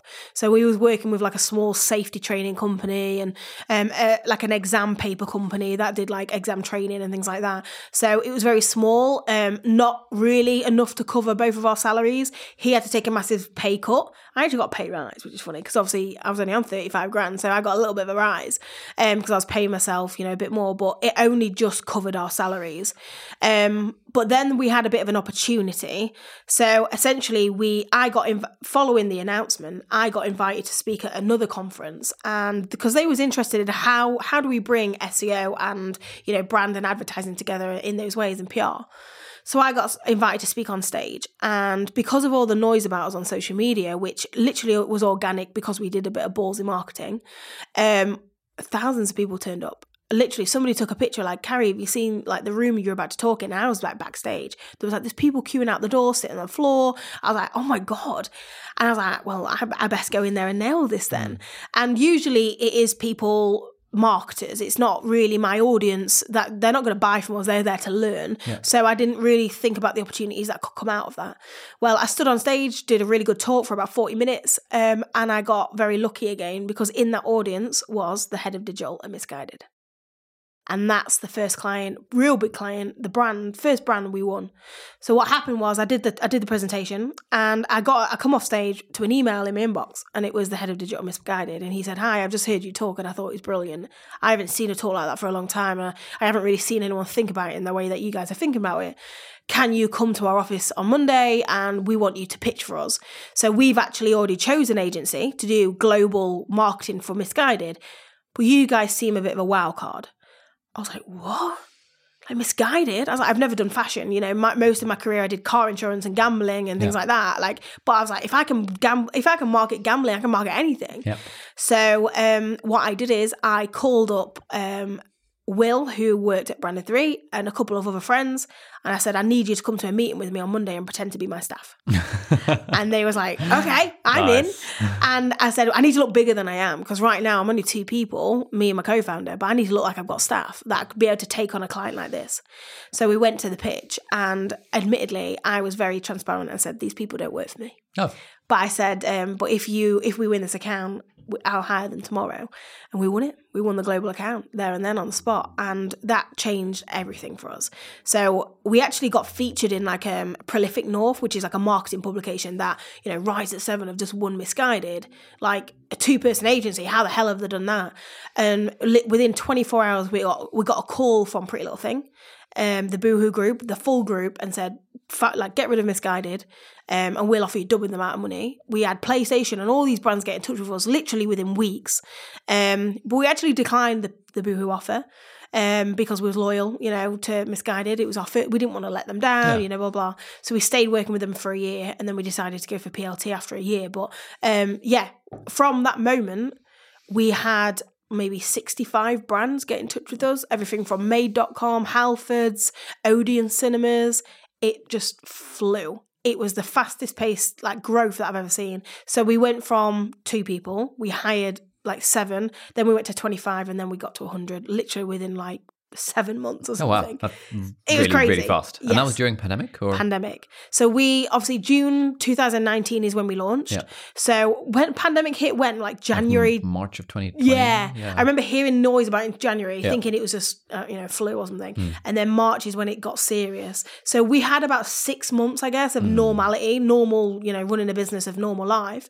And then I remember when the pandemic hit, I remember calling my mum because we was doing really well. Yeah. And I remember calling my mum saying, Mum, I think I'm going to lose everything overnight. And she was like, it's okay. And I was like, do I take because I was hiring at the time because I'd just won all this work, loads of clients. I was like, do I take the job ads down and not hire? Like, and I remember my business partner was like, no, we're not taking it down. We look forward. We don't look back. We never have done. Keep going. And we just grew. We just grew rapidly during the pandemic. I think when the pandemic hit, I think we had about 17 staff. And we went from that to 70, literally within a few months. What was it that helped you win that initial Misguided pitch? And how does that work? When they say pitch for us, are you trying to like put on a slideshow or something and be like, hey, this is why you should hire us? Yeah. Okay. So typically what happens is they invite agencies in. So maybe say 5. They'll invite 5 agencies in and you have to show why you. But it's less about you, but more about what ideas you have for them. Yeah. So you have to give away a lot for free. It might be ideas, strategies. You have to do a bit of analysis into what are they doing right, what are they doing wrong. So we basically put a bit of a deck together of, if we was running Misguided's marketing strategy, this is what we would do. And it basically, they was like, yeah, you've hit the nail on the head. So often we have to come up with PR ideas, social ideas, strategies of how we can convert customers better than they are currently and things like that. So usually you have an hour to pitch. I think we went in for about an hour and a half, and then we walked away and we got an email saying we won it.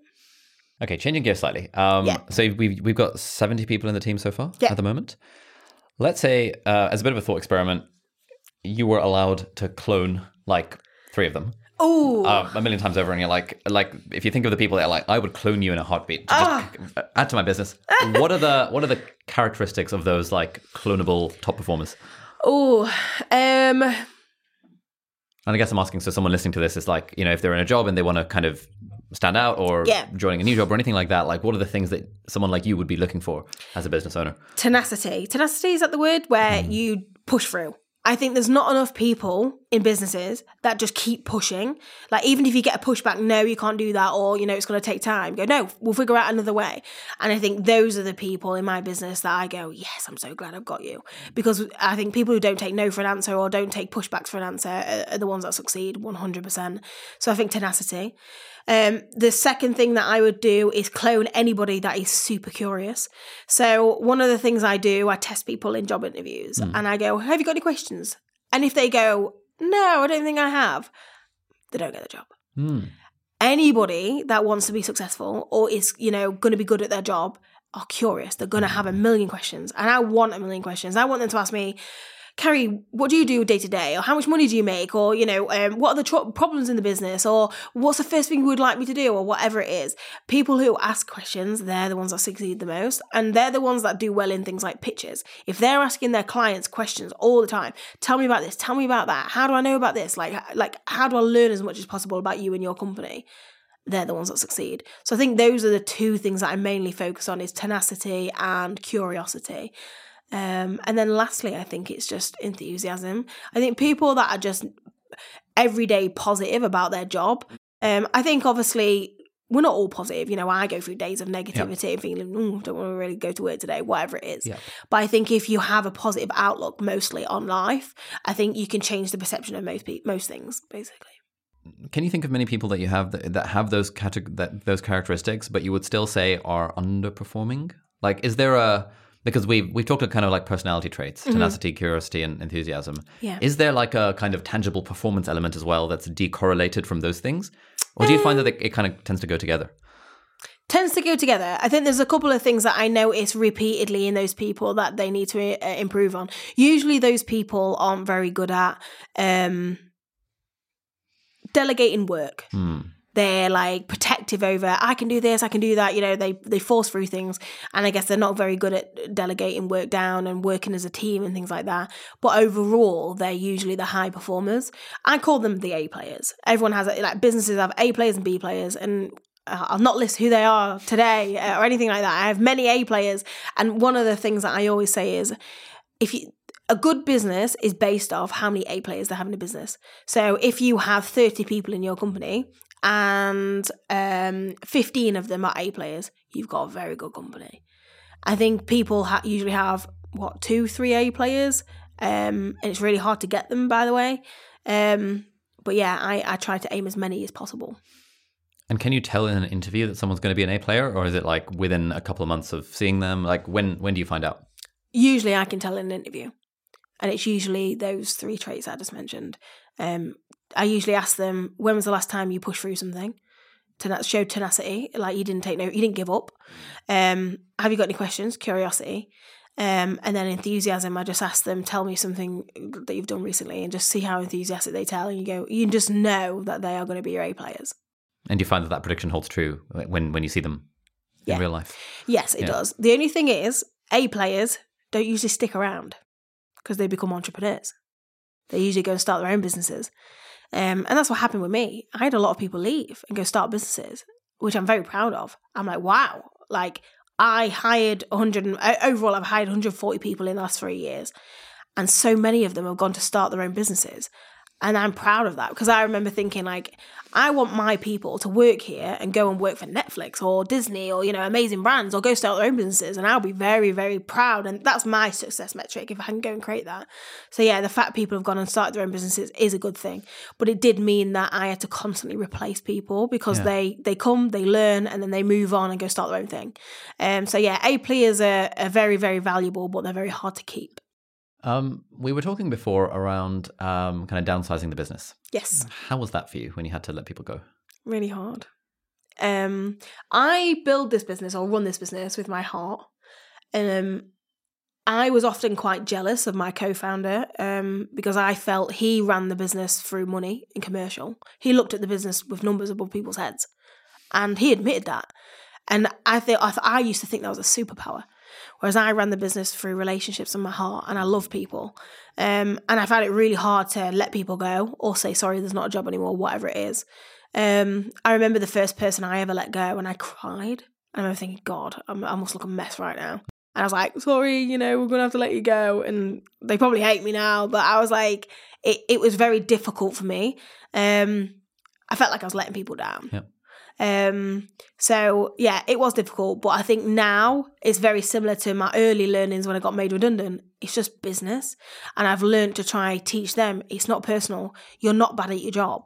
You're not, and I often try recommend people and go, right, I can't keep you, but I've got you an interview tomorrow morning at 9 a.m. Get ready, you'll get the job. And I'm really grateful and proud that there's a lot of instances where I've got people in jobs straight. Well, I have mostly. People who work at Right 7. We're a really good agency, so a lot of people get jobs real fast. But yeah, it was not an easy thing for me to go through. Again, for the benefit of people listening, so the people that you've had to let go, not because of redundancy, but because of performance. Yeah. What have been some of the characteristics of those sorts of people, like things that people should not do when they're in the next job or in their current job? People when they haven't performed well, they haven't spoken up and been honest. I think if they said, I'm really struggling with this, can you teach me how to do it or better or whatever, or I've missed, how to do that. And sometimes it's not their fault, it could be our fault. It's like, oh, we didn't train them on that. And I thought we had, So I think speaking up and being honest. I think a lot of people leave it too late and they're being let go. And they're like, oh, I wish I said something. And I'm like, I wish you said something too, if they were struggling with certain roles. So I think, don't be afraid to step up and share your weakness and what you're not good at. Another thing I would say is failing to keep trying. I think when you do get a pushback, maybe a campaign hasn't worked or, you haven't got the results that you want, it's quite easy that people give up. And I think, that's often like quite a bad trait where you're like, you're going to get a lot of pushbacks in business. You're going to run campaigns that aren't going to work, but you just got to keep trying and learn from those failures. So make sure that you do a review of, right, this didn't work out, but this is what I learned and I'm going to apply it to my next kind of, campaign, whatever it is. So I think they're the two most common reasons, I guess. Yeah. Yeah, I think I can really relate to the first one you said around like where people want to almost feel as if they're covering up things because they feel like, oh, I don't want to stick my head up as being the underperformer. Yeah. And they probably don't realize that like you're probably thinking it already as a business owner. And then if only they spoke up, you would know, okay, cool, there's an explanation. We can solve this, blah, blah, blah, blah, blah. Yeah. Rather than stewing on it for 2 months and being like, all right, this person has to go. 100%. Yeah. We've had we put out like a Q&A thing for the podcast a little while ago. Mm-hmm. A question that often came up was advice for women specifically in the workplace. Like, do you see any patterns of like, what women are like versus what men are like and what both parties, I guess, can do differently or quite better? Yes. This is I don't know whether people are going to like hearing this or controversial. So let's talk about the pay gap. A lot of people say women are paid less than men. I actually observe how people behave, or women behave versus men behave, and men are more likely to ask for a pay rise because they're more confident to ask for more money. Women naturally have a maternal instinct, so they're often open to doing things for free because it's a maternal instinct. I'll look after you, I'll do that, don't worry about it, without asking for more pay. A lot of men, not like generic, but a lot of men would not do that for free. So they're more likely to go, yeah, I'll do that, but you can pay me more money to do it. Whereas women are less likely to go, yeah, I'll do that, don't worry about it. So I do think there are certain traits in men or women that men do get more money than women. So I guess one thing that I like to do is tell women about that. If you can make them aware of it, by the way, that guy over there, he wouldn't have done that for free. He would have said, you can pay me another 50 quid or whatever. If I can let women know that, then they're like, oh, I didn't realise someone else would ask for money for that. Like, I'm happy to do it for free. And I'm like, no. So you've got to set those examples. So you do see traits in different kind of genders. Obviously, I'm a woman myself, and I can see, I do know it exists. I've seen the data of, gender pay gaps and things like that. But I do see also the traits that I see in women and men and how men are more confident to go, wait, you want more from me? You can pay me more money. Nice. Is there anything else that comes to mind around women versus men in any of these kind of workplacey regards? Yeah, so this is something a little bit different. This is more around like leadership. So I have a coach, and it's actually a female coach, and she basically coaches me about how to be a good leader, a good manager, and all that sort of thing. And we was chatting one night, and she was called Nicole, and I said, Nicole, how many times have you done this? How many people do you coach? She said, Carrie, I've coached like over 100 people. I says, what do they vary? She said, CEOs, business owners, billionaires, multi-millionaires, that sort of thing. She says, like, that's typically what I go for. I said, what's the gender split? She went 50-50, to be fair. I don't just look after women, I look after men as well. And what typically do you see in women versus men? And she said this thing. She said, women are often struggle with their confidence in feeling like they deserve a place at the table. Imposter syndrome, they don't feel good enough. They're are always trying to prove themselves. She says that is what women leaders struggle with. Men, they really struggle building relationships with their business, with their people, with their propositions. They don't really, have a heartly relationship with what they do and what they sell every day. And they see it more as a commercial kind of transaction. And she says that's usually what people come to me for when it comes to coaching. And I found that really interesting because I saw myself in that. The imposter syndrome, not feeling good enough, proving myself, all that sort of thing. But I also saw my business partner in that because my business partner, he's actually left the company now. I went for a management buyout in November. But one of the things he really struggled with is building a relationship with the business. He just saw it as a commercial, transaction. That's what he saw it as. And sometimes I envy that. Because I think if I didn't have that, relationship with the business like I do, like it's driven with my heart, I wouldn't get so upset when someone leaves or whatever, or go for a bad day. So yeah, that's something that I see in two different genders in that way for leadership. So you've gone from kind of growing up on a council estate to having being the owner of a $7 million business, which seems to be which seems to be continuing to grow. Yes. How has your relationship with money changed over time? I still don't pay myself enough. And what I say about I'm on a good salary. I earn good money. I go on nice holidays. Like I've been on holiday. I got a tan. Like I do nice things. But I still don't take money out of the company. My boyfriend actually, the other day I was saying, we're flying to Vegas in a couple of months and I've got a conference I'm talking at. And I've asked him, do you want to come with me? And he's like, yeah, I'll come with you and we'll go, to Vegas, whatever. And I was like, I'm probably going to I'll pay for your flights though, because I don't want to put it through the business. He's like, why? You own the business. Why don't you just put it through the business? And I'm like, it's like I feel cheeky. He's like, who do you feel cheeky to? You own it. And I'm like, oh yeah. I think my relationship with money, it feels as if it's not mine still, which is really weird. It's like I'm working for somebody else. But I've always been good with money. I'm not like the type of person to get into debts or anything like that. I always work hard to, pay what I need.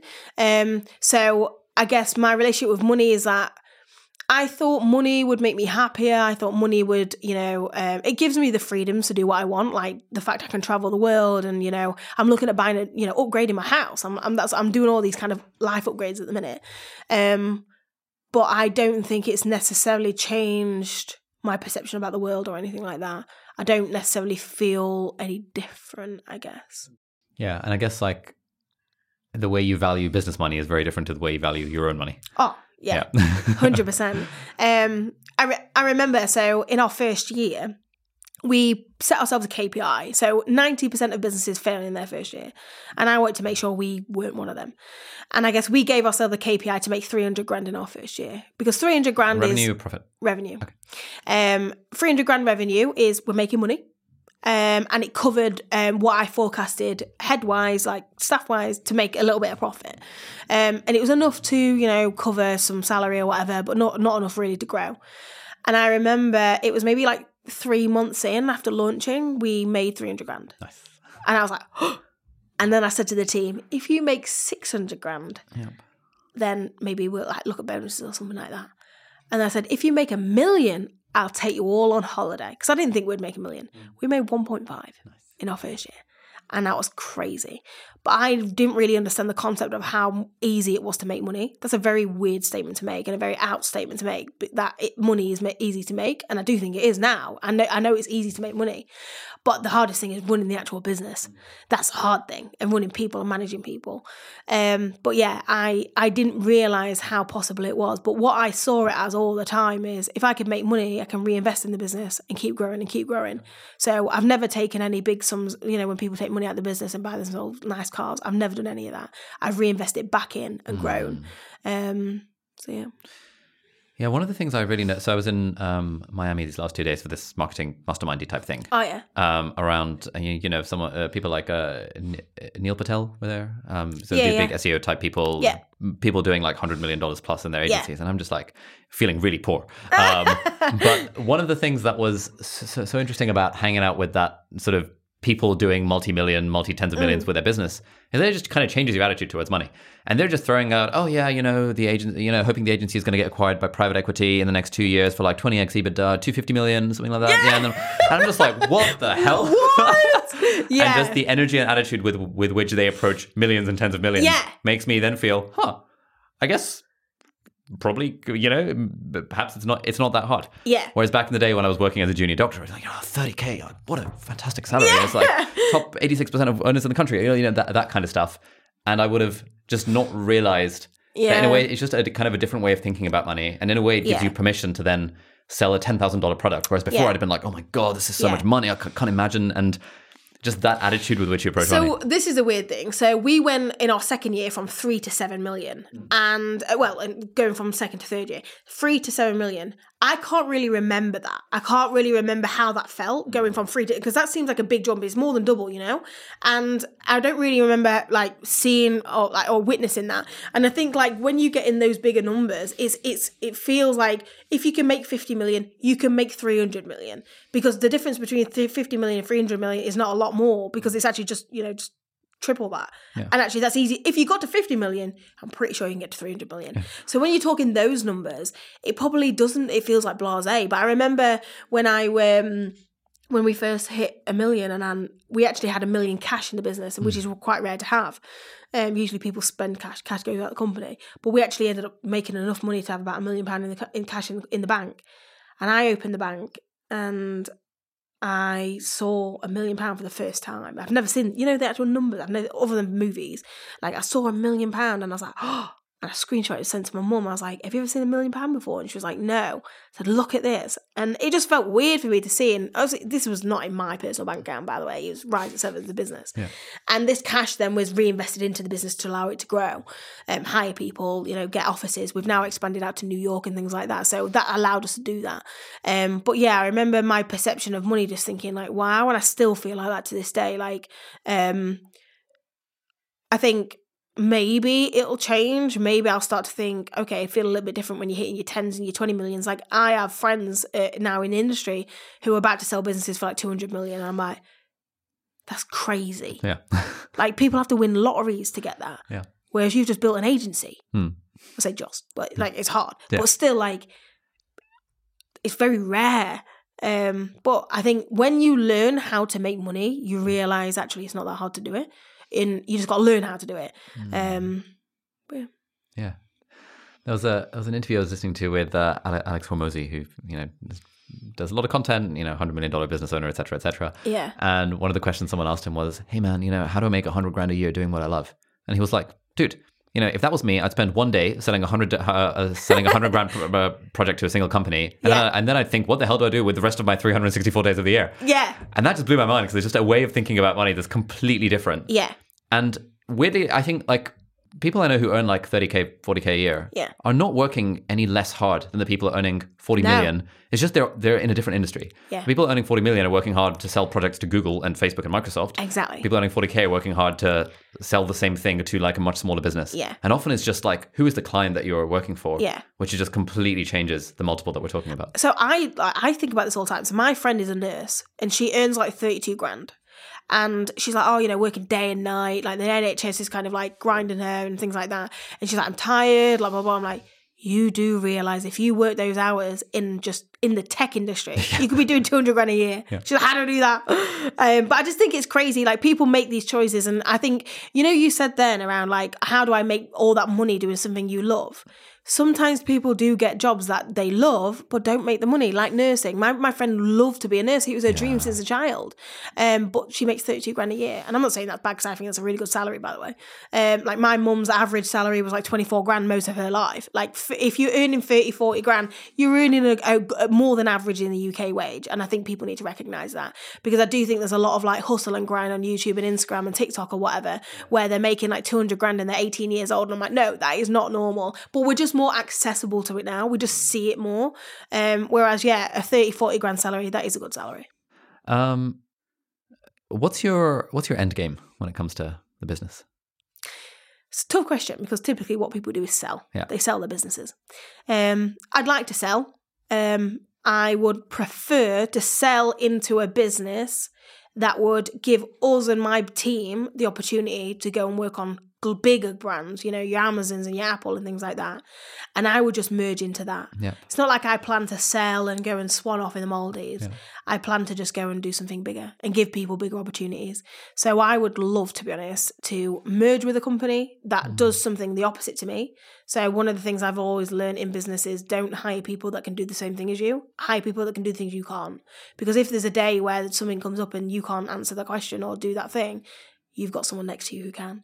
So what I would love to do is partner with another brand similar to us, another agency, and go, right, you can do the thing we can't, we can do the thing you can't, let's partner and build something bigger, and, I'll go and own a small share of a bigger pie. Yeah. That's my dream. That's what I would love to do. I'm mostly about the work. I love the job. I get passionate about it. Like the fact I can sit in front of a client now and go, this is how I can make your lives amazing and fun and, come up with marketing strategies that is going to blow your mind. That excites me rather than anything else. Nice. So let's say you end up, I don't know, either getting private equity bought out or a strategic acquisition or something. And I don't know, let's say they offer 200 million and now you've got 200 million in the bank and you never need to work again. How would you spend your time? I'd go start another business. Nice. Yeah. In the same industry or different? Or probably different. I think now that I work on a lot of e-commerce and retail brands, I've realised I can do that. I have a lot of ideas that I would love to get into e-commerce, start building out my own retail brands and things like that. So I think I would probably go down that route, probably use the money to invest in other business and sit as like a bit of a leader and coach them into doing it. The good thing is now, I've been running this business for 3.5 years and we've grown exceptionally fast to the point where we're on lists now of one of the fastest growing businesses. And I believe now I know exactly how to do it, I could grow a lot faster. But how mad is that? I don't need to grow any faster because I've grown fast anyway. But now I know exactly how to do it and how not to do it, I could teach other people. So I'd love to sit on other businesses, boards, directors, chiefs, whatever it is, and go, I can show you exactly how to run this from P&Ls to operations to processes to sales to whatever it is, products. And yeah, I feel like what I'm doing right now is learning, so I can take that somewhere else one day. I'm still only 29. So yeah, I think the opportunity is endless. Would 16-year-old Carrie have been surprised by that answer? You've got 200 million in the bank and you'd be like, yeah, freaking start another business. Yes. Oh my God. I'm very reflective. I'm very grateful. Like I'm that type of person. Still to this day, I go home to my mum who still lives in a council estate. We're still in that. I'm not yet out of that. I don't necessarily live in a beautiful house with, private land or anything like that. That's not where I am right now. I'm still building. So I might be making millions, but it's the business that's making millions, not me personally. But I know one day I'm set up for success. I could sell this business, which I've already had 40 offers. Nice. I have weekly offers coming into my inbox of other agencies wanting to buy us, private equity. I've had people saying they would offer us, 20, 30 million. So I'm there that I could make that money, but we're not there yet. I haven't achieved my mission. And, I think hopefully in 5 years' time, which is crazy because I'll only be, 34, 35. Hopefully I will be in a position where I come and speak to you and my mum's out that council estate, So I'm not there yet, but I know that I'm set up now for success. And if the world ended tomorrow, if Rise at 7 does not exist tomorrow because something crazy happens, recession, whatever, I now know I can go do something else again. I have full confidence in myself. Yeah, like the skills you built up along the way. Yeah, and that's where experience comes in. Yeah. I wouldn't be able to go and do that if I didn't have this. You mentioned that the mission isn't yet complete. What is the mission or the purpose behind this stuff? Businesses have mission, but I have my own personal mission. I guess my own personal mission is success for me is freedom of other people's opinions and my own mind. And I'm not yet free of that. How do I get there? How do I get free of my own mind? So my own, when you're beating yourself up one night or whatever it is, I'm not there yet. I still beat myself up. That weren't good enough. That idea's not good enough, blah, blah. I'm not yet free of my own mind and I'm not yet free of other people's opinions. So I think I've got a long way to get there. That's what success looks like for me. That's my mission. And I think I'll be able to get there through just learning about myself, learning about people, learning about business and then, hopefully I'll be 40, 50 and go, I'm free of my mind. I don't need to tell myself I'm not good enough. Do you know what I mean? Because I know that I am. I know that I've built it. So yeah, I think that's what success looks like personally for me. But I also have this like mission statement that I want to give confidence to other people to do things differently. I think for me, that's what I realized about myself is I always used my confidence to do things differently in my career, in university, in marketing, in the way that I tweeted that woman to get that job. I had the confidence to do that. And my job and my purpose here is to give other people that confidence to do things differently. So yeah, there's those two things that I'm kind of focusing on at the minute. Fantastic. And they're unmeasurable, right? Yeah, exactly. I think that's a great place to end this. Thank you so much. Thank you. Any final piece of advice? Let's say someone's listened to this whole conversation on YouTube or on whatever podcast platform and they just really resonate with what you say. Any final kind of parting advice for the listeners? Don't let anyone tell you no, not even yourself. Love it. Thank you so much. That's it. All right, so that's it for this week's episode of Deep Dive. Thank you so much for watching or listening. All the links and resources that we mentioned in the podcast are going to be linked down in the video description or in the show notes, depending on where you're watching or listening to this. If you're listening to this on a podcast platform, then do please leave us a review on the iTunes store. It really helps other people discover the podcast. Or if you're watching this in full HD or 4K on YouTube, then you can leave a comment down below and ask any questions or any insights or any thoughts about the episode. That would be awesome. And if you enjoyed this episode, you might like to check out this episode here as well, which links in with some of the stuff that we talked about in the episode. So thanks for watching. Do hit the subscribe button if you aren't already, and I'll see you next time. Bye-bye.